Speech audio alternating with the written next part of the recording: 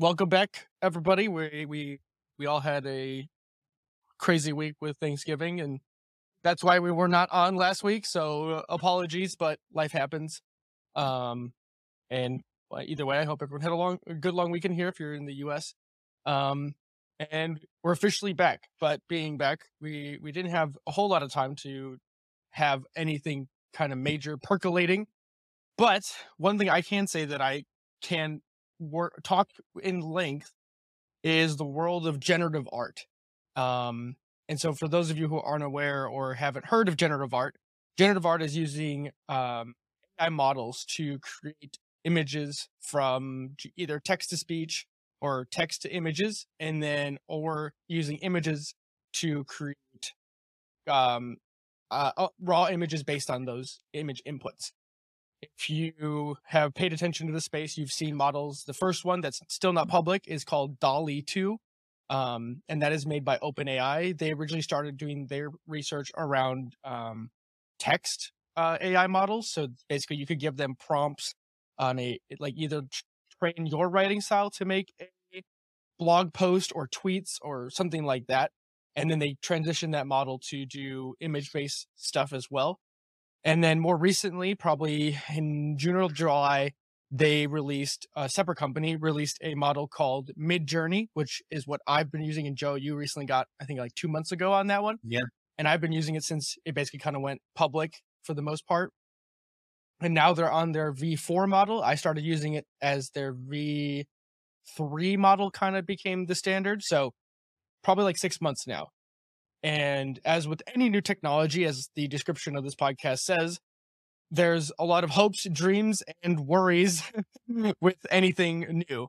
And I have a lot of thoughts on both ends of the spectrum uh, on this. And I don't know if you want to say any high level thoughts before I kind of give an overview on how these models actually create images, because I think it's really cool and it's not really talked about too much because people think it's different or it's simpler than it actually is. Well, let me just preface it with the kind of questions that these artificial intelligence create, and then we can go into how they operate. We don't have to answer these questions yet, but just allow people to kind of understand why you might think about these machines at all. Yeah. One of the controversies that has emerged from this has been one voiced by the artists. And that's because they almost feel as if they're being pushed out of the market by this machine. Now, if you've seen any of the pictures that especially version 4 can create, then you'd understand their concern because a lot of them are gorgeous. Oh, yeah. They can be beautiful pictures and seemingly can produce anything that comes to your mind. Now, an immediate question that emerges from that is what an AI creates art? And for that, you have to know what is art. But even if you put that aside, there's scarier questions, one that Midjourney avoids, but that some other AI don't. So I think Stable Diffusion is one. Yeah. Which is which revolves around violence in pornography. So all of those, so there are questions about art and the nature of art, whether or not it can push out the artist or transcend the artist, that it isn't dependent on it. We'll get on dependent on the artists. We'll get to that in just a moment when you start explaining how these things work.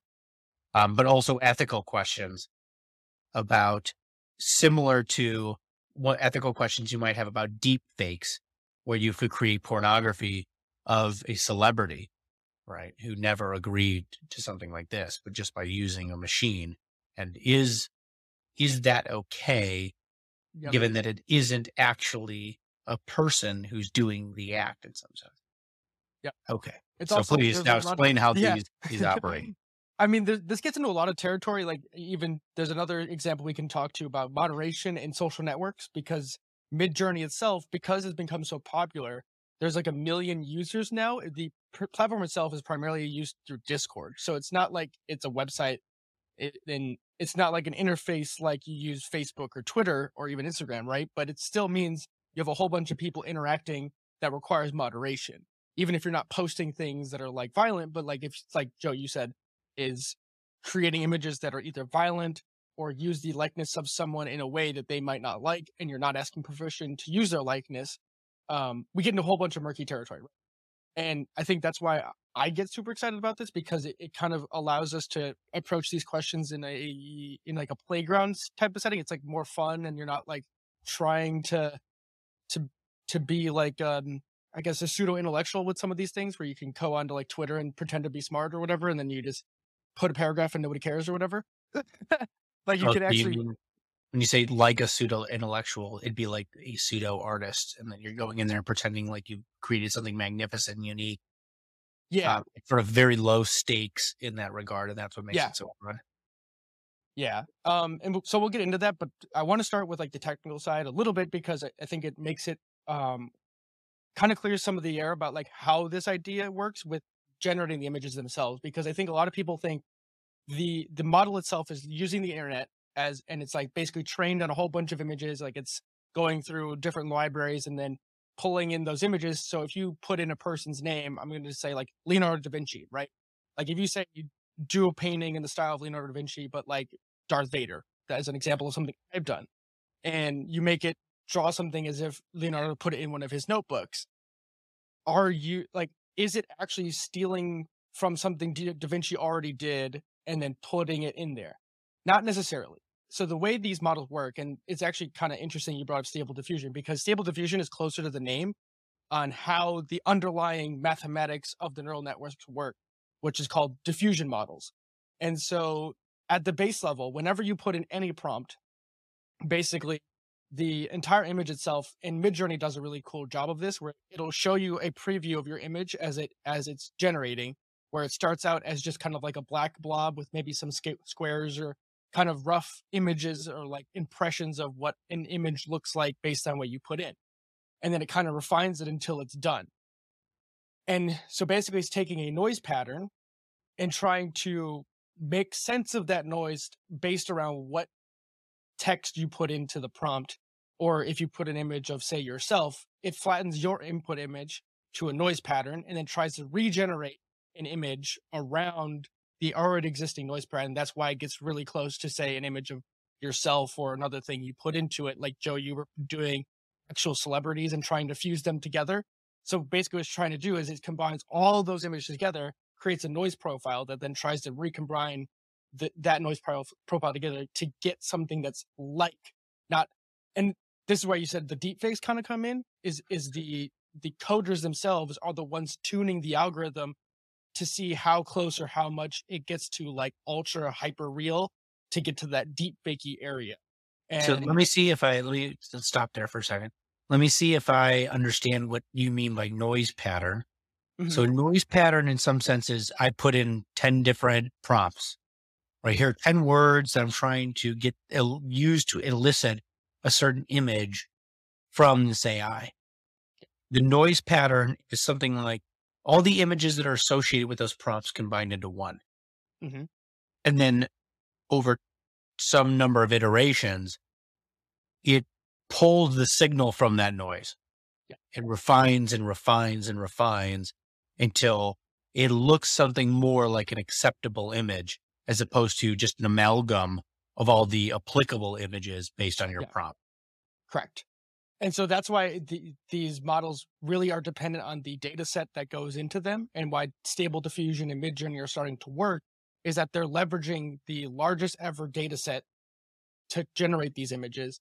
And the other part of this is that it's being run off of GPUs, graphical processing units. So if you pay attention to anything with computer hardware, graphics cards like the NVIDIA 4090, 3080, or even a couple generations back, imagine giant server farms of that as what is running to generate all these images.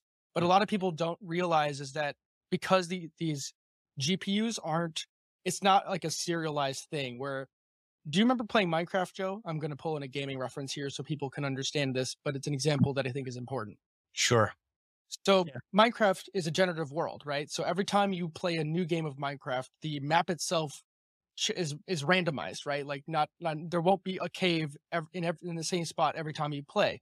But when you create a new world, there's a thing called a seed, and that seed basically locks your world. So every time you create a new map, you can create the same map if you know that seed. The image generation with at least Midjourney works in the same principle. You can lock an image generation if you know the seed that is was used to create that image. But if you try to rerun the same prompt over and over and over again without locking the seed, you will almost never get an exact copy. It's just not possible with how the graphic processing units work because there's a sense of randomness that's baked into how it's generated. So Hmm. so there's really like it's not like it's kind of copying, but it's like referencing images to understand a style. And like before we were recording, I kind of touched on this where the neural networks themselves are trained not to really know a thing, but it's like a training by association. Once it knows a whole, but it's like a neural map of like just different nodes floating in its like consciousness. I'm using that really liberally here. But like to know what a watercolor is, like it doesn't really know what a watercolor is, but has a whole bunch of examples that are classified as Okay. watercolor. Let me see if I can dumb this down and to a Yeah, I level that know. I can understand. um, okay. So you have a bunch of prompts. Those prompts are associated with images that are tagged with that prompt, whatever it Mhm. happens to be. It amalgamates them into your noise pattern, and it's just chaotic grouping of all of these different images. Yep. It slowly refines it. As it refines it, it creates a signal pulled from that noise.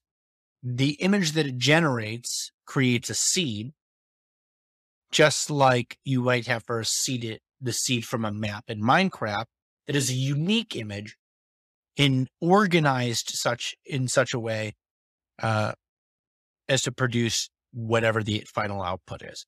Right. So maybe you have 100 pictures that you pulled from that create the 100 pictures make your noise pattern. But you could organize, make one more important than the other, take the style from one or the other in so many different possible ways that the idea that you would randomly generate this thing and get the same exact image twice is staggeringly improbable. Yeah. The seed locks it in. And I know for the older version of, I think it was maybe even 2 versions ago in Midjourney, you could actually in the prompt input a seed. And so you would use this noise derived from the signal derived from the noise to act itself as a prompt to Yep. build off of, to amalgamate into your new noise pattern, to pull a new signal from. And that's how basically like so if you're everybody was familiar with Midjourney at least, there's a way to basically make variants of a previously generated image. So the image itself is generated in a quadrant of four. So there's a quadrant one, two, three, four, and you can basically either choose to upscale them or create variants. And the variant thing is basically that it takes your original prompt and then feeds in the generated variant as it's the new parent, basically, to like just build it's like a branching web. If you can imagine like almost like a family tree, but instead of having two parents, you just have one and it splits to four children every time. Huh. And so like it kind of gets like into nested variables and complicated really quick. And I don't even know what the underlying code of this stuff looks like because it's just kind of mind bendy as as we're trying to Yeah, yeah. unpack it here right now. But basically, what my point being is that the program itself isn't really generating. It's not like stealing directly as some people think it is, but it also requires the input of a massive amount of information and styles to be able to take someone like anyone you could imagine that's popular even today or past, right? Like pulling Da Vinci, Mozart, or not Mozart, that's music. Um, Picasso, um, any number of artists, living or not, to pull their styles together and then give you something coherent that is emblematic of what they would do, right? Like it's not like it's hitting it perfectly, but it's close enough, right? Um, or at least you could pass it off and say this is someone's original thing if you chose to be that kind of person. Okay. So there's something there that's interesting. One is that we actually touched on why it is that they're called neural networks, right? Because these networks were originally designed to be models that behave like a brain. In Yes. some sense, these people were trying to build a brain. But one of the ways that the brain works is actually apophatically, which is actually a theological term for Oh wow. defining the nature of God. So the idea there is being that it's negatively, that you can come to a conclusion about what God is by saying what God isn't, Oh yeah. Okay. or at least you can boil it down. You can say God is not evil, right? And so maybe you get to something like God is good in contrast, right? That's actually kind of the way that the brain works. The brain actually defines things in contrast with each other, right? So I approach a painting. I see, or maybe I see a bunch of paintings, and I'm like, oh, these are really interesting. Well, that it's like, wow, these kind of there's some kind of texture or style that's common across these collection of 10 paintings. And then I asked somebody, what does that mean? What is this? Is there a name for this style? And they go, oh, these are oil paintings. I go, oh, okay. And oil is the material, it's the type of paint that they use. And oh, okay, cool. And so now all these paintings belong to a category, right? And I can walk around knowing an oil painting. I can kind of think of an oil painting in and of itself as an abstract concept. But then I come across a new painting that I've never seen before. And this painting, I look at it, and the more that I look at it, the more that it doesn't fit my concept of oil painting. I'm like, it's very weird. It's like, it's a painting. Like, I know I can go even more abstract from oil painting and just go painting, but it isn't quite an oil painting. So what the hell is this? And then maybe I see a few more and a few more and a few more. And I ask them questions. I learn what the material is made out of. And they say, oh, this is watercolor. Ah, oh, okay. So these things that are divergent from the other thing is a watercolor.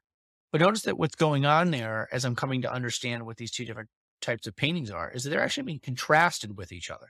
And that's kind of what your brain does, is it needs the contrast. Your visual system Defining does the this with boundaries. lateral emission and a whole bunch of other. So it's like, yeah, so I guess the neural networks are doing the same thing, is that they Yeah. actually be presented with a whole bunch of labeled but different paintings to derive their understanding Right. Yeah.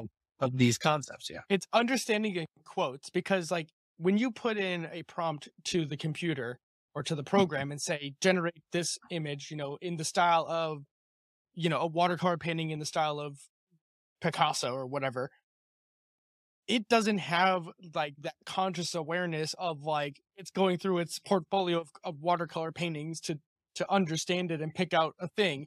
It's just kind of going through this amorphous like just a cloud of ideas, and it's just kind of picking and choosing the references kind of at random that seem to most fit what you thinks you want, right? So like that's kind of what makes this thing so magical in some sense, because it gets so close and it does at such a high fidelity and sharpness, especially with V4. This, and I'm going to use Midjourney as my main reference here because that's the one I use the most or have used the most. Um, and there's some stuff that's unique to Midjourney that like they're not trying to be like hyper technical like Stable Diffusion is. If people are familiar with Stable Diffusion, it takes a lot more literal in how it interprets prompts. So there's a lot of like craftsmanship in like how user friendly you want these systems to be, and like a lot of this is so up in the air that it's like to be discussed constantly. Like there's a whole section if you go on the Midjourney Discord page and join it, there's an entire section of prompt craft because they're finding that people need to know a ton of words or like tons of different ideas about art or photography or staging of images and like what's in foreground, what's in background, what are different image types or rendering systems. Like Mm. it's almost like you need to know a ton about keywords, but it's also you could just throw the keywords at it, but that doesn't mean you know exactly what those keywords are going to do in the output image. Because like you've probably seen this, Joe, but some people just put like a giant paragraph of text that's like for like I don't even know how many characters it would be, but it looks like a paragraph of text, and if you just read it, it kind of turns into gibberish of just like buzzwords after like the first 10 inputs. Yeah. And It, as it's someone who okay. hates this, I'm like, you're not making anything interesting after those first 10 words. It's just ignoring Yeah. It becomes a you. certain just extra noise that has to play around with. Yeah. But what's really okay, so these networks can work in a handful of different ways. One of the ways that they can do it is they can create a target so that the network has, in some sense, exactly what it's aiming at. And then you just keep throwing inputs at it until it learns how to decrease the difference between the target you provided it and its output. Right. So there's some calculus involved there because you do derivatives and all this stuff, which is why these things are complicated to understand. And even for more reasons than that. And that is significantly beyond me. But you can give them a target and then they could slowly increase the fidelity between their outputs and the target that you establish.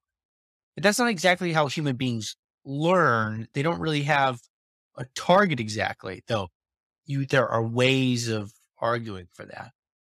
It's more like they bootstrap off of pleasure and pain. And so one of the ways that you can teach somebody is just by giving them pleasant and unpleasant experiences. And they'll go with the pleasant ones as often as possible, and they'll try to maximize that and minimize the unpleasant ones. So this emerges in ethics in the form of consequentialism, which believes that you should maximize pleasure and minimize pain. But there are also higher pleasures, things like art and so on, and lower pleasures, things that are hedonistic. And then there's all the pain, right? Yep. Um, but you can actually abstract out of pleasure something, you can higher things. So you can have, in fact, to some degree, pleasure in itself becomes a bit of a abstract in that there's tasty food and there's something that feels nice, tactically, Textural? tactilely. Yeah, There we go. tactile. Yeah, I'd be tactile. Um, or smells nice or whatever. And you might say that the commonality of all these things is pleasure, right? But you can keep doing that. And then until you get to some very higher order abstract value that becomes a target.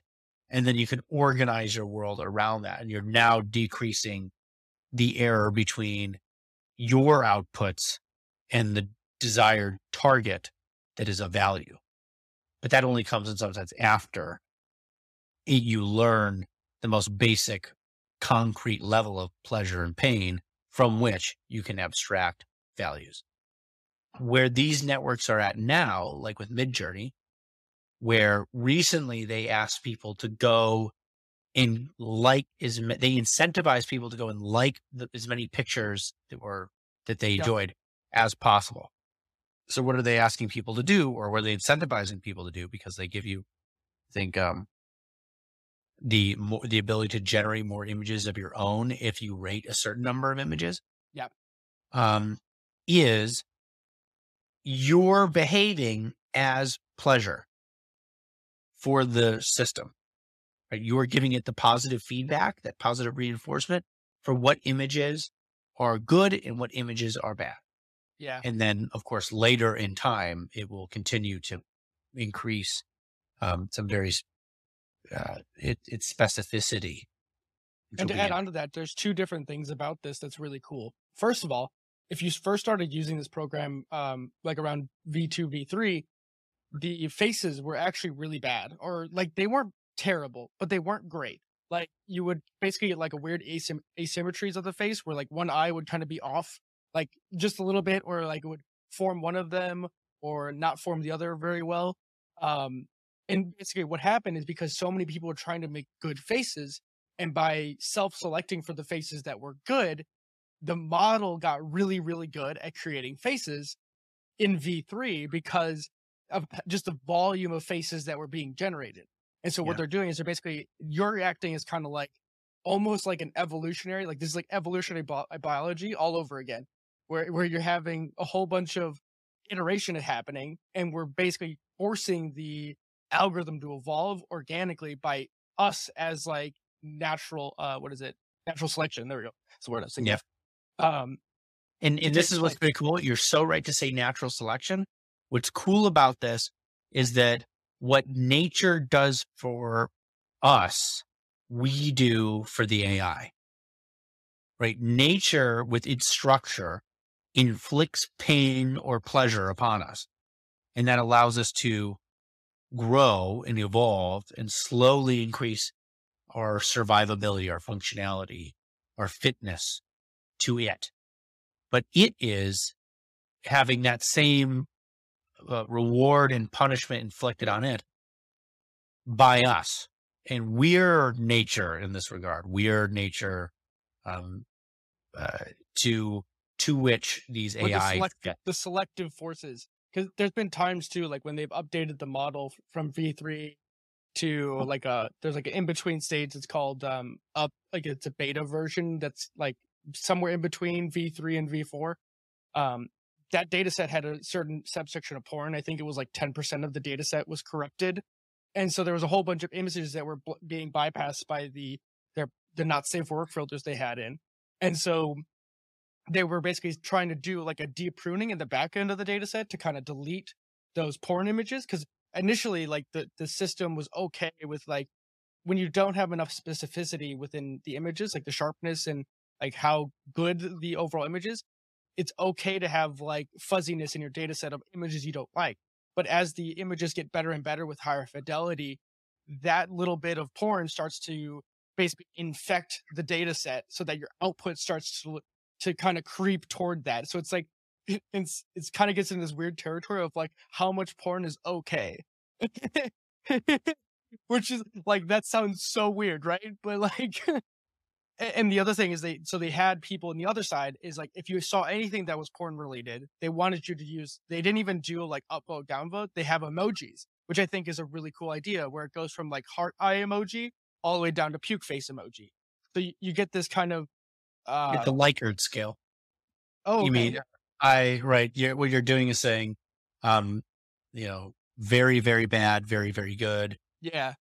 bad, good, and then It's like like that's and there is neither or something or right. And indifferent. that doesn't exist. There's no middle neutral Okay, category yeah, for which this. is smart. You don't want neutral because people pick neutral all the time. Yeah. And so it ends up becoming this kind of cool game. And so they've talked about this before. That one of the things I really like about Midjourney personally is that like every Wednesday they do kind of like a town hall meeting for people to just drop into Discord, and the mods and the founder of the company will just drop in and be like, hey, here's what we're working on the week, here are the problems we're facing, and then Q&A with community who want to just questions or raise problems or whatever it is. It's kind of just a town Yeah, hall. And they'll smart. just open the floor to people and say, here's what the company's working on, here's the problems we're seeing. And if you have any ideas or suggestions, please feel free to reach out or, talk about it. And like, here's the type of people we need to help if Yeah. you have that skill set.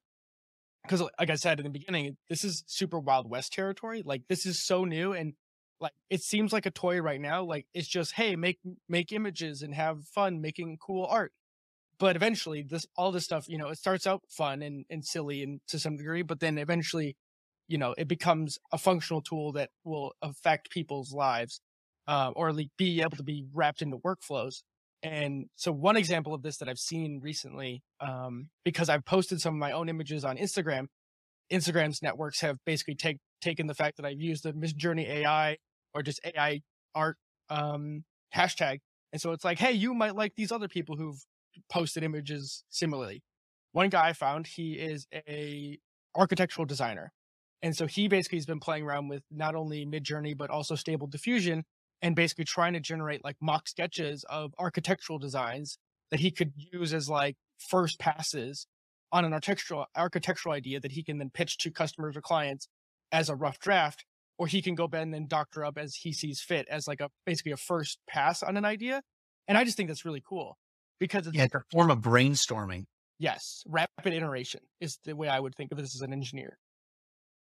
What you're doing in some sense is you could imagine that because, and I want to get to this question about where it's actually pulling all of its images from, but because it's pulling a bunch of images that have been created by people.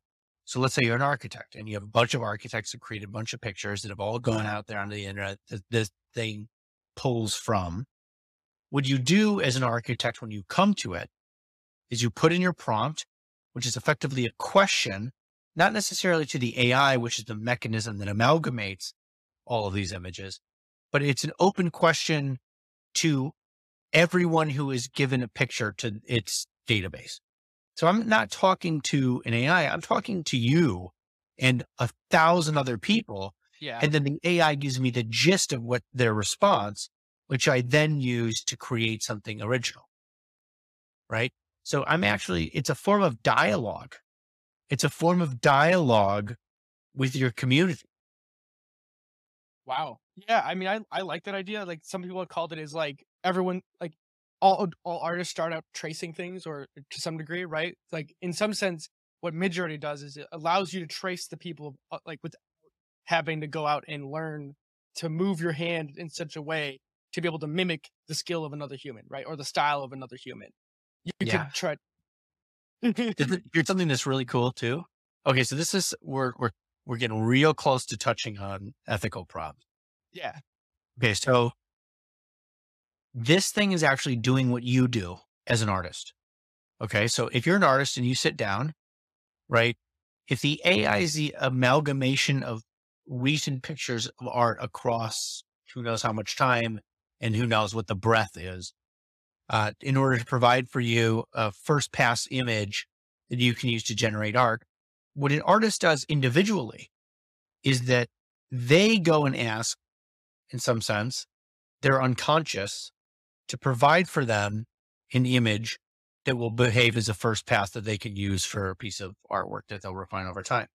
But the reason that these are analogous is because the unconscious is an evolved thing, which means that it's, in some sense, it's the stacked and compounded memories of the entire lineage of the human species designed to create for you a gist of everyone who has come before you's experience. And it provides for you an answer based on everything that's happened in the past, everything since the first, I guess, since we first started evolving, Probably the first like cave first living paintings, or, thing. right? Like the So first time we ever did an impression on a cave wall or something. whatever, before that, Yeah. I'm talking the first single cell organism to Oh, begin gotcha. to begin Oh, evolve. So this is further. like, I don't know when all evolution began, 5 billion years ago. Yeah. So 5 billion years of opinions about how to live are amalgamated to produce for you an image as a response to the question that you ask your unconscious, your brain, that you then use as a first pass at some work of art. Okay. It's behaving the same way you behave. It's just more explicit. It's the conscious, I have easier access in some sense, especially if I'm kind of not quite not a true artist in some sense, because Yeah. a true artist has staggering ability to communicate with that part of themselves. They really are embedded still in this magical, mystical, Mhm. enchanted It um, it reminds me of unconscious. Stephen Pressfield's idea of channeling the muse. There's a book called War and Art. I'm sure you've heard of it, Joe. And basically he talks about how basically if you're a writer and like everyone has like this like force inside themselves, it's like tries to talk you out of doing the thing you want to be doing, right? It could be writing, it could be whatever, you name it, whatever creative act you're trying to do. And he's like, you have to tell that voice to like not really shut up per se, but it's like you just have to do the work. And you, if your job as a writer is to sit at your desk and write, then you need to be at your desk writing as much as possible so that when the muse does show up, then the muse can talk through you. And Yeah. he uses a very, that's a Greek word, which is like because of all the exploration we've done with Greek, I think it's hilarious that he uses muse, but it feels so accurate, especially with the way you're describing it too, because it's like I think that's part of the reason why people kind of push back on the the using of other people's styles or even just like motifs, I guess, like say you use like cyberpunk or just a common trope, I guess. People push back on these things because it feels like cheating almost. Like it's Like, to me, it's like it's not quite because the computer wouldn't just generate things on its own. Like, it's like a combination of the person's own creativity, but also leveraging that of the computer's data set to create something. But it's not like entirely original. You just don't know where it's pulling all the images from if you don't use someone else's style. Right. It's It gets gray. interesting. So, you were talking about the muse, right? And Yeah. that what you have to do in order to be able to produce these things is that you have to sit down and allow. It's not like you're speaking. It's like the artists will talk about this, or they'll try to avoid talking like this because they don't want to sound pretentious. But the art moves through them, and it's because the you that you identify as, which psychoanalysts call the ego, but you hear it called something like executive function. It's your conscious experience contained within your concept of yourself, right? It's whatever you imagine yourself to be to Mm. some degree. There's a whole bunch of you that you don't really have access to. Like, I don't have any control over my digestive system. It just operates autonomously. So in some sense, it's not really mine. It's certainly not under my control. And it's not exactly me because it behaves of its own accord, right? But there are parts of your brain that also act autonomously. That's not too surprising, in part because you have a whole nervous system that spreads down into your body into these parts that, like your digestive system, that operate on their own with the aid of your nervous system. But you can get into the kind of concentrated part of your brain. And there are parts of your brain, like the fight or flight mechanism, that when you're in a position that in some sense resonates with the purpose of that system, it activates and takes control of even you. It's like it moves up from the surface, swells above you, and then operates the entirety of the body, and you're just absent. Yeah. That thing is an unconscious element of yourself over which you have no control, at least not ostensibly not any control. And it acts just like an organ. The part of your brain that is producing these artistic creations is a psychological organ outside of your control, and it acts autonomously.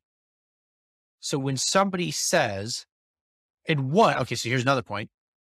The you that you identify as inhibits that organ in the same way that I can sort of repress fear or push down nervousness or what have you. I can put down and inhibit this imaginative function. Mm. And so when you sit down at your computer and you're just expecting to come up with something genius and for the muse to speak to you, the reason that isn't happening is because the thinking you that you think that you are interrupts the ability of the muse to express itself. It was when you're active, it shuts up the other part of you, which is why for you to have dreams at night, the conscious you, the you identify as, has to shut off almost entirely until you're sort of embedded back in the dream world. One of the best things you could do as a writer who wants to create something, to make something creative, is to sit down and shut up Getting really until bored for a while. right, and get over the boredom hump. Because once you get over that, it'll relax your executive functionness, which will stop the inhibition of the creative part of yourself, and it will freely express itself as it sees fit. Dude, this is so cool. I wasn't expecting to bring this in, but you reminded me. So I just started reading a new. It's technically new, but it's more of like amalgamation of Tolkien's works. For one of his stories in the Silmarillion. They just came out with it. It's called The Fall of Gondolin, which is Tolkien's or not, Fall of Numenor, sorry, combining words. The Fall of Numenor, which is basically Tolkien's version of the Atlantis myth. But Mm. in a lot of the writings, it's like excerpts of letters and different things about like Tolkien's writing process that you don't normally get with like these grand sweeping, fantasy narratives, right? And in one of the letters he put to his friend is that he said that he felt that as he was crafting the world of Middle Earth, that it felt like he was just telling a story that was already there. Like he wasn't actively creating it, he was just uncovering it almost like a historian or an archaeologist. And like that fits perfectly what you were just saying. And it's Right. like what's hilarious though is it's like you have this guy who's people is like the quintessential fantasy writer at this point. Like he's the blueprint everybody since then has followed when creating an original fantasy world. And it's like, what? Like it's just so nuts to me to like these things don't go out of fashion to some degree. And I think modern people would kind of call that feeling flow, right? This is the science of flow, or at least the way we've tried to secularize this thing, because in the past this would be something imbued upon by the gods or what have you, right? Yeah. Yeah. It's they're they're almost different. It's kind of strange. I mean, I get it's like they're two sides of the same coin. Hmm. So, firstly, let me make a comment about the Atlantis Numenor. Is that what Yep. the fall? Numenor. Um, and everything about that is that he said that it was like the stories were already there and he was excavating them. And to some degree, that's because the stories are already there. It's that, like I said before, it's that the unconscious is this compounded experience and memory of your entire lineage stretching back to the first reproducing thing, right? That fact, like that compounded element, whatever that is already there. You have to get the hell out of the way. Oh, and the crazier thing is that part of Numenor, Tolkien had a reoccurring dream about like a giant wave that was like coming to engulf him, like a recurring nightmare, I should say. And in conversation with C.S. Lewis, who wrote Narnia, told him like maybe you should try to write a story so that you can exercise this nightmare you're having, and that's part of the inspiration as well. Very cool. So that's one piece. It sort of is already there. There is variation between individuals. Carl Jung, from whom I'm getting some significant portion of this, is had a collective unconscious and a personal unconscious. Hmm. A collective unconscious isn't collective because we all share in it, which is kind of the new age misinterpretation of this, that often people will think that the collective unconscious is like we're all part of some like single consciousness man Yeah, like the and mother tree whatever. kind of idea. That's a misunderstanding. It's that all of our brain being the same species, we have some structure to our brain that's common across all of us. Whatever that commonality is the collective unconscious, right? The personal unconscious is the part of your unconscious that is influenced by your individual life. That's the part that's unique to you, right? Now, isn't wholly unique insofar as any individual can have the same experience as you had. Like you might say I was on a basketball team, somebody else was on a basketball team, but that's not really the point. They're influenced not by the collective experience of the human species as it had evolved to this point, but the result of your individual experience after having been born, right? And Yeah. so on, right? And there's some kind of bleeding between those. It's more like the collective unconscious is the trunk of the tree, and then the branches are your personal unconscious, right? It's Something almost like like a nature nurture kind of example. yeah, it is. It is kind of like that. Yeah, yeah, and how Sim- that influences your sort of fantasy life. yeah, it's similar, Right. but not exactly. Right. And the fact that it's all unconscious, um, is the commonality between these two in some sense. Yeah. That's so cool. I mean, what I find interesting too is like, in some sense, using something like Midjourney, you see like waves as like pop culture goes through different phases. Like when we saw Cyberpunk get super popular, all of a sudden, like you'd be chilling in one of the channels. So it's like an open feed in Discord where you're just chilling in a text chat and you just see all the people making images. And you'll just see like waves of images go through where like, oh, someone picked up on Cyberpunk, and you'll see like all these waves of images of cyberpunk related things, or because it's inherently an open platform, you'll see someone create something that they enjoy, and all of a sudden a whole bunch of variants from like say a prompt you made starts getting picked up by a whole bunch of other people. And I think in that way that the emergent property of some of this stuff, that like this pseudo open network creating things together with other people, and like it's almost like a jam session of like with like music, right? Where if you have just a whole bunch of musicians in a room together and you did like one person starts playing and then like another instrument jumps in and another one, it's almost like that, but with like image making. And it's like, I think that part of it's cool. Because we really haven't had that kind of stuff before. Like I'm sure there have been, but like it's almost like art school, right? But like in a different kind of way. Like when you're in an art area where, or an area in the city where there's just a bunch of people who are artists working on their own specific thing, you kind of, it's like you're part of a community, Yeah. um, that's interesting. But I don't know if you wanna pull this back into the ethical questions, because I think there's a lot of interesting ground to cover there. Yeah, I'm trying to remember what the ethical question was exactly that I was that this particular thread had triggered. But I know we're so close to something. Let's hold on. Let me first, before we even go to ethics, I want to finish this particular technical question, Go for it. which is what is the database that they're pulling all these images from? Yeah.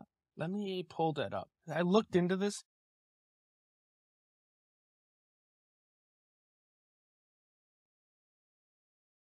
So the last I looked, so the model, it's the same one that was used to train Stable Diffusion. I think it was also incorporated into Midjourney too, but the image set has 2.3 billion images total. So So that's what they use to train the V4 algorithm are specifically. these totally indiscriminate images? So there must be some portion of this is pornography. Yes. Like I think they said like around 10% of it was. Okay, some portion of this is um violent, I would assume. So it says the three massive data sets collected by Laon, Laion, a nonprofit whose compute time was largely funded by Stable Diffusion. I'm using a article from waxy.org right now. Kind of just skimming. But they wanted to show the full data set, but it challenged to host 600 million record data sets. It says it includes 12 million image to text pillars with predicted aesthetic scores. Says nearly half the images, 40% of their source only from 100 domains, with largest image number of images coming from Pinterest. So there's one major. It says they sourced WordPress hosted blogs, sourced 819,000 images. Other photo and art blogs included Smug, Blogspot, Flickr, DeviantArt. I told you about that one. Yep. Wikimedia, Tumblr. Um, Shopping sites were well represented, the largest being Fine Art America, which had Oh, okay. 698K images, or 5.8% of the image set. 244 images came from Shopify. 189K came from Wix and Squarespace, which are website hosting platforms. Huh. So basically, they kind of seemed to scour the internet Yeah. and just kind of find images, but then they had a rating system that they used as like a baseline to get high quality images. Let's see. They had some underlying model of like aesthetic scoring with image text pairs to kind of sift through the image set. Huh. Super wild. And a lot of brute Okay. forcing. So this is a weird thing because the part of the reason I was curious is because I wondered to what degree the image database was representative of human it's all of our of human fantasies. So you would imagine that something like 90% of the internet is pornography.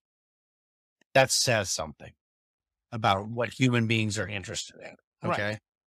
So, I mean, I don't think that's necessarily a representative thing, because the internet doesn't give you food to eat and it can't produce smells. So it's a medium that defines to some degree what you would put on it. Insofar as men are sexual and visual creatures, then in some sense, sex is predisposed to be put on the internet Mm. because the internet is almost entirely visual media.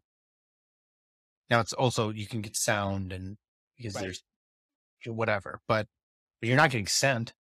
You're not getting taste. You're not getting anything tactile. So the internet is not a representative sample of human fantasy, desire, what have you, in part because it's skewed by the medium. So I'm asking the same question of the AI. To what degree has the AI pulled a non-representative sample of images from which it'll derive all of its images? And so you have this further and further um, divergence from the kind of core mentality of humanity, right? Again, to use the tree metaphor, we're the uh, we're the trunk of the tree. The internet is a single limb. The image database from which the AI pulls is a single branch on that limb, and they're all sort of coming off of each other, splitting from each other, and moving further away from the original central trunk. That's really interesting. So in this article, they actually said something about the non-safe for work content make it safe here. It says supposedly, I don't know how true this is. Only 222 got a one is completely unsafe, indicating 100% confidence that it was unsafe. About 0.002% of total images are definitely porn, but nudity seems to be unusual outside of the confidence level. Even images with a 0.9999 pun safe score rarely had nudity in them. So I don't know if that's true because I've seen porn appear in or nudity appear in Mid Journey even with that. So I'm not sure how much to And if believe. Stable Diffusion, I know Stable Diffusion is making explicit pornography. They will let you do it because I Right, know, I mean, Mid Journey's taken a pretty hard stance on not allowing like even blood to some degree. They won't like they have blood filters right, and things like that or gore. I think they won't let you do right. But anything if with gore. Stable Diffusion is pulling from the same database, Yes. you would imagine that there's at least enough images in that database to produce the variety of whatever that happens to be, Yeah. pornography created on Stable Diffusion. So there has to be enough. If that's happening, if there's some significant amount of pornography coming from Stable Diffusion, then there has to be enough images to be able to do that in Yeah. that database. And if that's the same database that Midjourney is using, then hypothetically Midjourney could do it if they didn't have some kind of measure, whatever measures they happen to have in order to Yeah. prevent that. Okay, Mm. so They that's said one of interesting. the team members who created this data set said roughly 2.9% of the English language images were quote unsafe, but browsing the data set, it's unclear how their predictors defined that. So Okay, again, it all comes down to definition, right? Like the problem is like who like we I would actually be curious if there's like a research paper on this or something yeah, like that to see how they define terms because that like a lot of this is why I've actually come to appreciate words way more in all of this and like how we define words because little do we know how much certain words can mean certain things, right? Like when you put love or like what kind of image does the word love put in, right? Or come up with? Try to make a computer generate that. And does it capture the quote unquote essence of what love is Yeah. in a two-dimensional image? Well, right. It tells you something very specific. I mean, this is an unsurprising result, but it does tell you something about the way in which people think about love. So one of the prompts that I put in for version 4 was literally just love incarnate. Mm, Right. So what does it look like? What does love look like? like And as a it got person? some pretty fascinating pictures, but they were all young women. Yep. Okay. Why? Because because when one is in love, apparently from some significant portion of the data, people who provided art for this database, you are in love with young women. So it's no one should be shocked by that point, No. but it's nice to make that explicit so we can point out the fact that what Midjourney is doing is showing you how people think. There is, I gotta see if I can find it, but some people have done experiments on this. And basically with the new V4, they kind of put gibberish prompts in where it's just a random string of characters to Huh. see like what are like the inherent biases of the program. Like what is it going to default to you in generating a string of gibberish?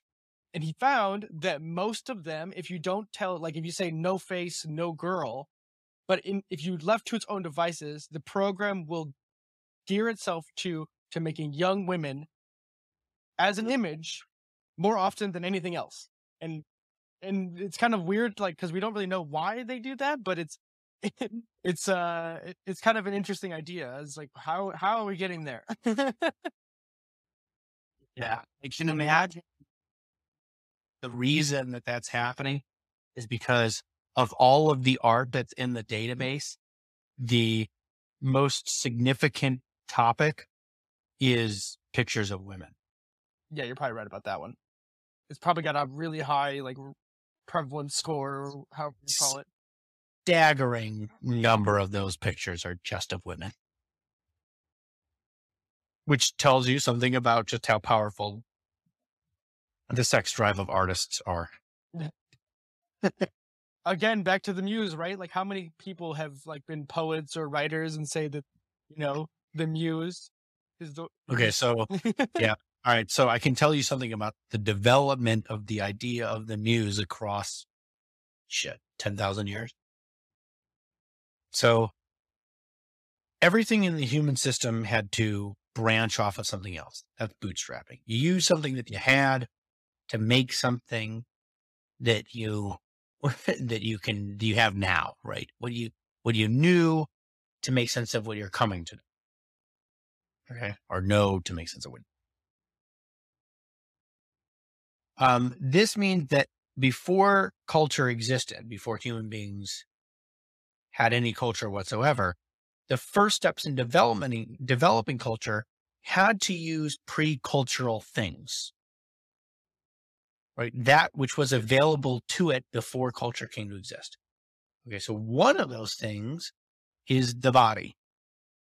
So you can use very clear, you can use quite literally just features of your own body in order to try to express some idea. But you can also use experiences in the body, clear instincts, in order to get at this, in order to kind of push to start creating a culture. So in ancient Egypt, the god Atum, Atum, was the creator god, kind of the first god who made the universe, right? So the Egyptians are trying to figure out how to express the idea of the creation of everything. Okay. So what is a creative act, right? What is something creative that you can use that existed before the kind of creativity that's associated with culture? The obvious thing is the the right. sexual act. It is a creative act, right? That man and woman come together, they have sex. That sex produces a child. It creates a child, right? Mm. And so a tomb would, being whole in some sense, it is everything all at once before anything is created in some sense. The thing that was before the universe was had to symbolically show you the oneness, and they rely on the body for this. So a tomb is both male and female, right? So it's both male and female. Everything is accounted for. And he masturbates the universe into existence. So he has a sexual creative act that with himself, right, with male and female, all part of one thing, coming together already, or they are already together and are creating, giving birth to the universe. Yeah. Right. So you see how the body is mixed up in the metaphor because that's what they had to rely on. How sex is mixed up in the metaphor because that's what they had to rely on. And then you slowly bootstrap off of this, right? So the mythology about creativity begins to become more abstract, and actually it migrates up the body because at a certain point, Athena, who Camille Paglia identifies as something like the god of ingenuity, right? That kind of the kind of flowing, moving, kicking and jiving kind of idea making, right? That she wears armor and has a shield and all of this in part because she's useful on the battlefield. She's associated with the battlefield and war. But she's also feminine, and that females are often representative of creativity later on because if the women give birth, women are creative. Oh, I see. And right. And then you'll even get that femininity is creative, and that still lingers around. And then you'll see that men who are artists are often viewed as sort of feminine. that artists are these kind of feminine types in some sense. Not necessarily, but you can see that it has an opposite. But Athena, so ingenuity, is split from the head of Zeus. That Zeus has a headache after I think he eats Metis or something, and then him and Metis give birth through his head to ingenuity. So the new creative act is out of the head, right? Which is how we actually kind of think of it now. Yeah. And you can go, the word fecundity has two meanings. The old meaning meant to be able to give birth to lots of children, like fertile, right? Oh, weird. You had lots and lots of children. The more new definition of this is to be able to give birth to many ideas. So the idea of creativity in the artistic or intellectual sense is a branch on the limb of sexuality. So if that's the case, then the reason that there's a muse is because the old system remains entangled. This creative system remained locked into sexual reproduction. So you have wild the representation of the sexual ideal being constantly reemerging, expressed through the limb and back out the branch of ingenuity, like time and time again. That's the muse. The muse is the ideal you fall in love with that pulls you forward in your creative act.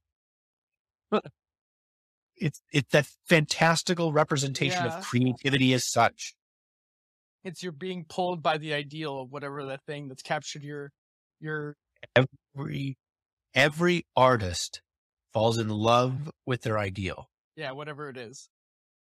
Yes. That's that ideal entices them into creativity, right? It seduces them forward. Yeah.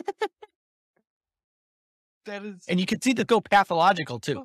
There's this pretty wild paper that I read. This is a scientific article, but it was creative in itself and pretty remarkable. This guy used chaos theory to make sense of what artists were doing. So what's a narcissist? A narcissist is someone whose ideal is themselves. they conflate the ideal with their ego.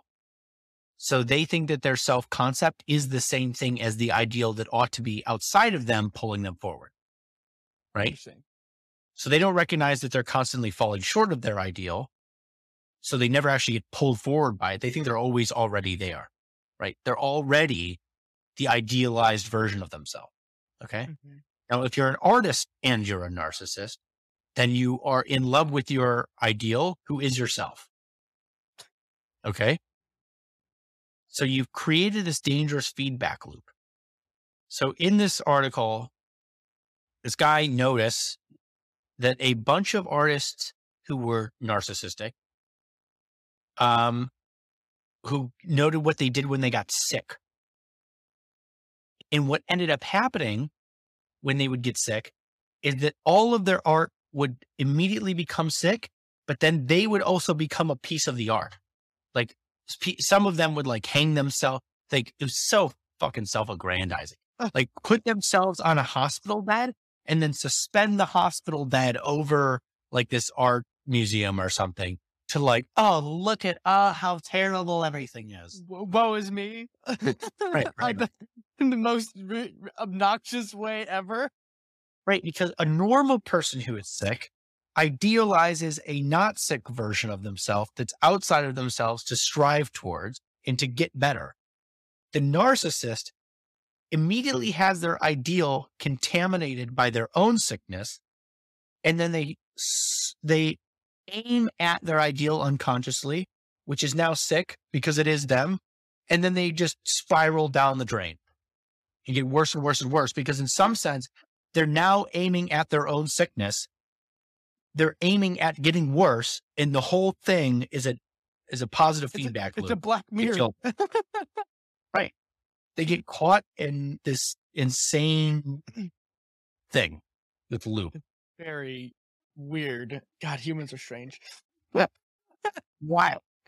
That's so strange. I mean, it's like some of the stuff I've seen, like even on Midjourney with like people who've done horror things or like blatant political cartoons where they'll try to put like presidential figures or political figures and then try to like put children or guns or just, in my mind, grotesque. Like, why are we trying to create grotesque things? Basically pseudo propaganda. Which, I mean, this is no different than any other time in Yeah. history. We've been doing this. People do this all the time. But like in my mind, I just don't go there. Well, it's interesting because badness is the limb that it's on is fear and disgust. They're actually two different limbs of this tree. And so Hitler used a bunch of language to describe, he used a bunch of disgust language to describe Jewish people before he went off and did his terrible things. Right. So it's like, that's the avenue he was caught down. Right. If the artist moves down the sexual limb, the evil person can move down the disgust limb, or they can move down a fear limb.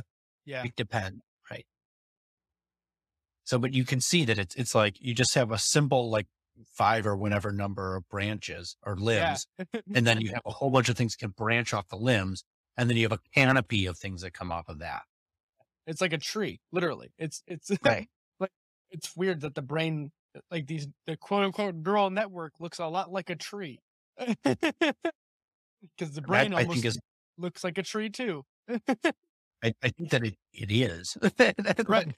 and it obviously I'm being metaphorical, but it's like the brain is a tree. In an earlier version of ironically, the earlier version of the Midjourney website, it doesn't have it anymore, but there used to be like a map of every user, and they would basically plot every user based on their most common words they use in their prompt. So you basically had like this giant like constellation of users with their styles spread around. And you could kind of like pick and see like, oh, if you hover over this, it's like this person likes to sit in this style. And it's like as you move around the hotspot globe, you can see how the styles merge and change based on like the user base, basically, which I thought was really interesting to see that. Um, the other thing that I would mention, I'm trying to think of there was another theory. Oh, one of the theories we brought up initially with like the seeding and aspect of this down the road. What they want to do is not only create like a general style like they're working on right now to make it coherent and easy to use and make beautiful things, right? But what they want to do is basically allow the user themselves to create personal styles down the road and Hmm. basically allow you, say you have a data set of your own images, like of a say you really like, for instance, just using Yujo as mythological figures and heroes and stuff like that. And you have a really well defined data set of mythological figures. You have defined the style. What you could then do, in theory, that they want to get to this, is then like auto filter your prompts through your personalized mythological style to create the Joe Jakowski mythological image sets, like as a Hmm. baseline. Like you, There- like and only you would have access to that because that's what you've made. You know what I mean? Like Would it act as a seed? basically, effectively. Okay, cool. So like instead of you trying to struggle through and get like this very specific style that doesn't exist because it doesn't, Right. then eventually you could effectively train a subsection of the model to your specific thing. Yeah. That's pretty unique. Yeah, so that's like again, like a lot of this is Wild West, and so it's going there, maybe? Question mark. I can't like I can totally see how that would happen. Right, because Hmm. if it can feed back things you upvote and things you like, it could easily start. Once you give specificity to being like, okay, like you only use this subsection of the liked images I have, and then like the other people I've seen use this. There's another YouTube channel called Corridor. They're a VFX studio that is basically on YouTube, but they've done some experiments with Mid Journey and a few others to kind of showcase some of what you can do with storytelling. And their kind of thing is like it's okay to borrow, and like art has always been borrowing from everything, right? Like you kind of laid out in the beginning, it's like bottom up, everything just differentiates itself over time as you put layers on top of it. But it's like if you're using someone's artwork or like a living artist, for example, that you might be borrowing their work, either give credit to that person, don't just say it's yours if you've used an artist's name. Uh, but also try to don't just take that generated thing and just put it out there and say, well, look what I did. Try to make it your own. At least do something, download the image, put it in something else, edit it in some way, or do something else with it that puts only your spin on it. Yeah, you sort of need to revivify it with human touch, Yes. right? You kind of need Like to put your hand on it to because you could imagine that this thing could easily narrow into something repetitive and boring. yeah.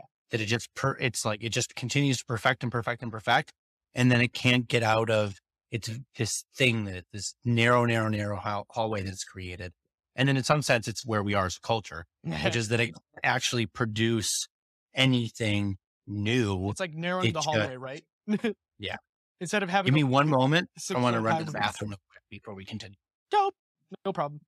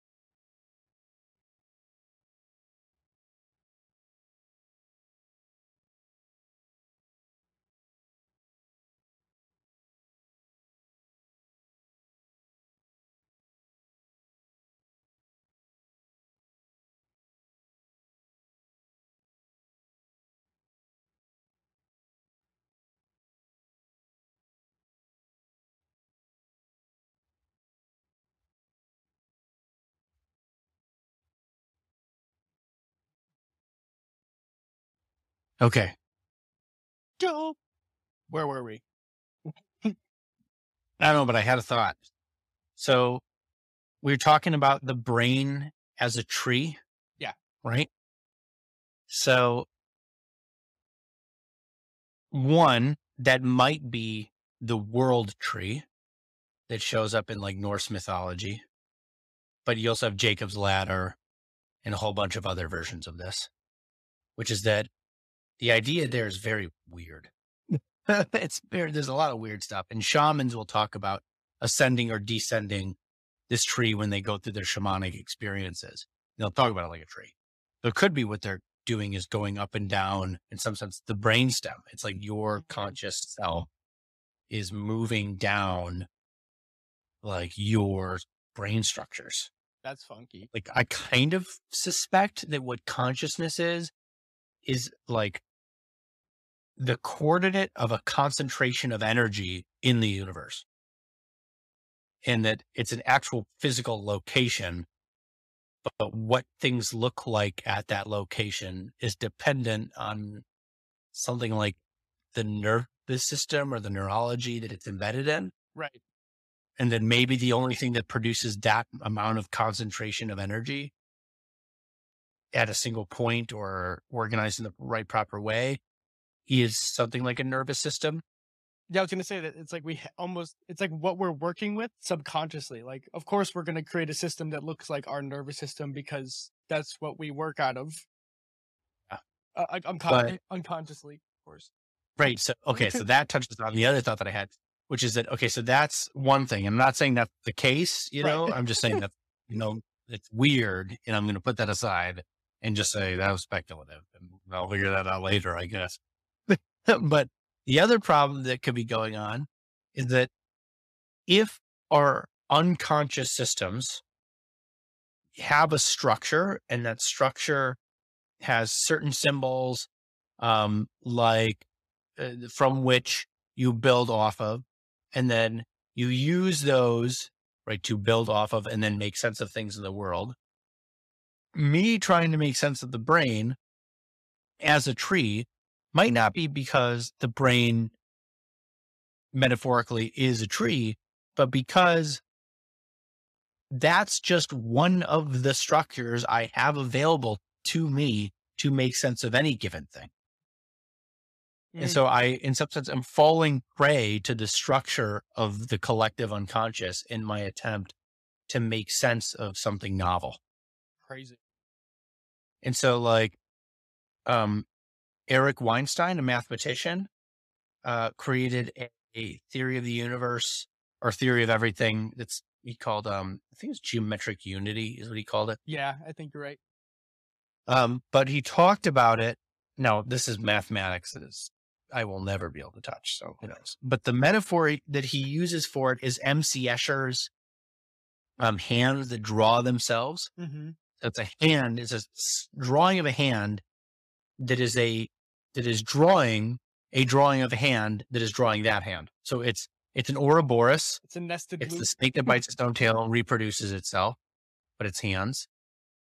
And in the same way that MC Escher produced those hands drawing themselves, relying on an Ouroboros structure, symbolic structure in his unconscious, n- Eric Weinstein may have created an entire mathematical justification for the nature of the universe that has been contorted by his unconscious.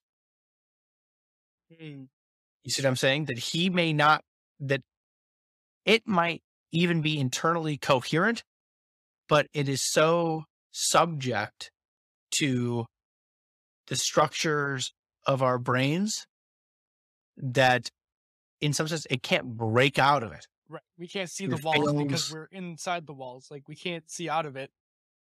It's a hole of mirrors. It's like your brain is a vase and you can, dump a bunch of stuff into it, but it's always going to take the same shape. Right. So like that might be happening too. And Hmm. that suggest if that's the case, there's a bunch of ifs in here, but if that's the case, then you could imagine that there's a certain point at which we can't transcend human knowledge until we have a full understanding of the structure of human knowledge so that we can account for it in our models of everything. Because we're contorting what we see. So you have to take that into account. Yeah. It's actually interesting because the Midjourney people were just trying to say that they were gonna try and prune some of the data sets to make it less tropey. So, I think that's Mm, kind of what you're talking about, right? Like, the common tropes in certain things to get more image variety, which I right. think could combat some of the, the bias of all the young, attractive women in the model we see, or, like, if you're trying to not get portraits of people when you're, like, distinctly put in a prompt that doesn't have people. Like you don't want to see people, but it still gives you a face to some Yeah. degree. Um, they said they pulled one of the images that was weird is like a furniture gallery where they had like a painting on a wall and then like a sofa or something next to it, and the point was to like see what the photo looked like up on the wall in like a Mm. living room setting. But basically, if you in certain prompts, you would start getting this couch that would randomly appear for no reason. Whoa. Yeah, like it would be like in a street, in the middle of a street, a couch would show up for no reason. And it's like somehow the data set was like pulling in this random artifact and putting it in strange situations that didn't make sense. And it's like, That's like a phantom couch. right, It's exactly. the ghost, this haunted spirit couch, just sneaking its way into every given image. Yeah. And I think we've already been doing this for almost an hour and a half. So I think here I want to posit my like sci-fi theory about where this stuff could go, not just in images, but like what happens when we can do generative art or generative ideas in other context, not just artistic context, but like actually applying this in a broader context. Do you want to hear my crazy theory? Yes, I do. I want to hear it. I think that I want to hear it, maybe discuss it a bit. Okay. And then I think next week we should do part two of this and just talk the ethics because we Sure. never got Yeah, there. we really didn't get there this time at all. So it's almost like this was more technical in some sense, Yeah. and we could do the ethical part Yeah, and we later. could talk about the moderation stuff that I also prefaced a little bit too, because I think the moderation aspect ties into the ethical questions about this because at the end of the day, this deals with people and like what people are creating. It also brushes on the ethical and it leads to moderation things that I think in social media it doesn't really get brought up um, at all. And one of the things they said, I'll just preface it here that I thought was interesting because I want to put it out there, but it's basically negative things are spread at twice. This is not scientifically proven, but like basically negative information spreads at twice the rate as positive information, right? And so if you just leave algorithms that are like, or a bucket where feedback can be placed, people will tend to dogpile on. And like, as soon as they see one negative things, as soon as someone sees one negative thing, it like opens the floodgates for everyone else to say all the negative things that they're frustrated with, right? And so when you do that kind of stuff, you basically have this problem where then the moderators or people who are in charge of policing these things or helping solve problems are only inundated with the worst five, like the vocal minority of the like the worst 5% of your user population, right? And so what does that do to the psychological health of the people trying to actually deal with real problems? Like you just Mm. end up living in a world of everything just sucks. And so you Mm. end up having this kind of like Ouroboros like idea where all you're ever, even though you might be creating the best product in the world that helps a whole bunch of people and do creative things, but your job is to see the worst 5% all the time. Like that's not help. So the thing they posited was why don't we put in some sort of weighting mechanism when it comes to feedback so that you level out like the feeds so that you see a roughly 50% 50% positive rather than just letting all the negative outweigh the positive. Right. If you leave it up to Twitter could learn from this. right. And that's why I wanted to just throw that out there as like a weird spark note because I thought that was a really cool idea that I've never heard anyone throw out there before. Mm. Because why don't we do that, right? Like instead of just letting the whims of the most viewed or the most like post, which usually doesn't mean it's the best or highest quality thing, bubble up to the surface. Like if you just leave it up to pure meritocracy, right? Yeah. Or I heard a interesting comment from Jonathan Pageau, who's a Christian Eastern Orthodox icon carver, but a bit of a philosopher, phenomenologist, I think, himself. Yeah, he's an interesting dude. And he was talking about AI, and he said that uh, if AI give people what they need, that's one thing. Hmm. But if AI start giving people what they want, that's going to get dark real quick because human beings have some tendencies, like you're suggesting here, which is towards negativity. And it just gives us a bunch of negativity. Then we end up in a pretty dark place pretty fast. And I think that it becomes very quickly the responsibility of, now this is dangerous territory and it immediately broaches on the ethics that we'll talk about next week, that it's the responsibility of these AI generators to try for the AI to give us what we need and not what we want. Yeah. But that requires a conception of what is, in some sense, good. And that's ethics. And a very, very hard question to contend with. Yeah. In a weird sort of way, in some of my images, I've tried to like put in inadvertently, like imagine better possible futures. Like, what does a futuristic power station look like? Like futuristic cities of like combining open green spaces, like vertical greenhouses, things like that, to like try to imagine the possible futures we might have. Like, what happens if everything goes right? Like instead of like what does the world look like if everything goes to hell, which is we touched on the dystopian world in a few podcasts ago with the cyberpunk discussion number 2. And I can't help but be an eternal optimist. It's just kind of baked into my preset. Yeah. and, and so like in my own way, I'm like, okay, let's try to like seed the waters with like my own little like positivity world of what happens if we get it right, or like what does a world look like if we get 1% of it right. um and this kind of goes into my like sci-fi question about like, okay, what does the pragmatic tool based version of these generative stuff look like? So you can imagine that as these tools evolve and get better, they start differentiating and start specializing into different domains. Um, if you are an engineer or are familiar with engineering programs, there's what are called CAD models, which are computer aided drafting. So basically, you can make 3D objects in a computer program, and then you can basically um, give yourself a drawing or a blueprint of what the part might look like in real life before you ever start making a production model of it. Um, and so my idea with this would be like, okay, say you have a part that already exists and it is going to serve more or less the same function. What you could do is take version of this kind of program and say, generate me this new part, but like using this as a baseline, but change dimensions or change function in some ways. And then you can have it throw that schematic into this computer aided drafting program, have some, junior engineer or someone who knows how to refine it, making sure there's no major errors. And then you can send that straight to like a 3D printer to then print a rapid prototype in real life.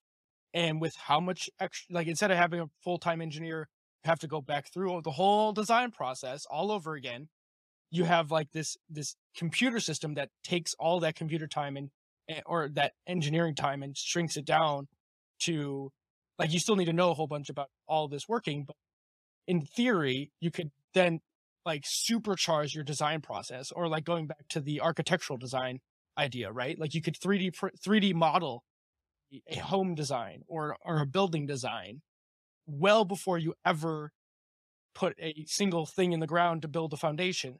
You could have everything right there, and leveraging this kind of model that's hyper real or hyper like high fidelity, you could get to this super um, precise rapid iteration so that clients could see the end product before they ever even like know what they're like. They can know exactly what they're going to get before they even start doing anything, and you could save on costs because you know exactly how much materials need and all that kind of stuff.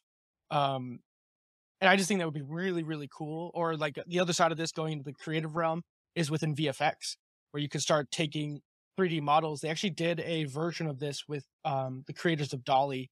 They have a 3D model generator that's similar to this, where you type in text and it makes a three-dimensional model that you can drop into VFX programs, and it gives you the skin, like the texture Mm. map, and like you can say like a gold statue, and say you're a budding filmmaker and you don't have the massive budget to make high fidelity, you know, 3D models, but you have a program like this, and you can make that in minutes rather than having to hire a real 3D artist. Or maybe you still do have a real 3D artist, but you don't need a whole team of them to make high fidelity models. So to me, it's like this democratization of technology that I think is really, really cool and allows for people who are already well informed or have a strong vision that can leverage it and make things that once would take hundreds of people might only take dozens of people. You know what I mean? Yeah. And that is the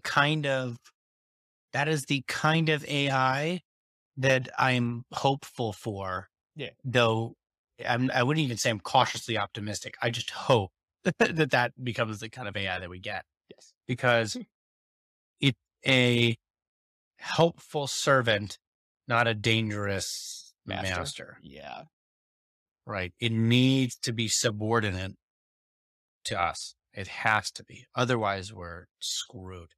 I will say this forever and ever, but the people who thought of computation, or like the founding fathers of computation, always thought that computers were meant to be the partner in humans, meaning computers are really good at doing things really fast. They're good at grunt work. And the humans are the things that are at creativity and cinching data and information and the the blocks together, right? Like if you imagine life is kind of like a giant Lego set, like that's what I've always kind of viewed technology as. Technology is helps us build Legos faster. And it's up to each of us as humans to put the Legos together in a creative and interesting way that is engaging and hopefully not detrimental to other people, right? I'm saying that in very like, broad terms for a reason, but I'm hoping the metaphor sticks. Very cool.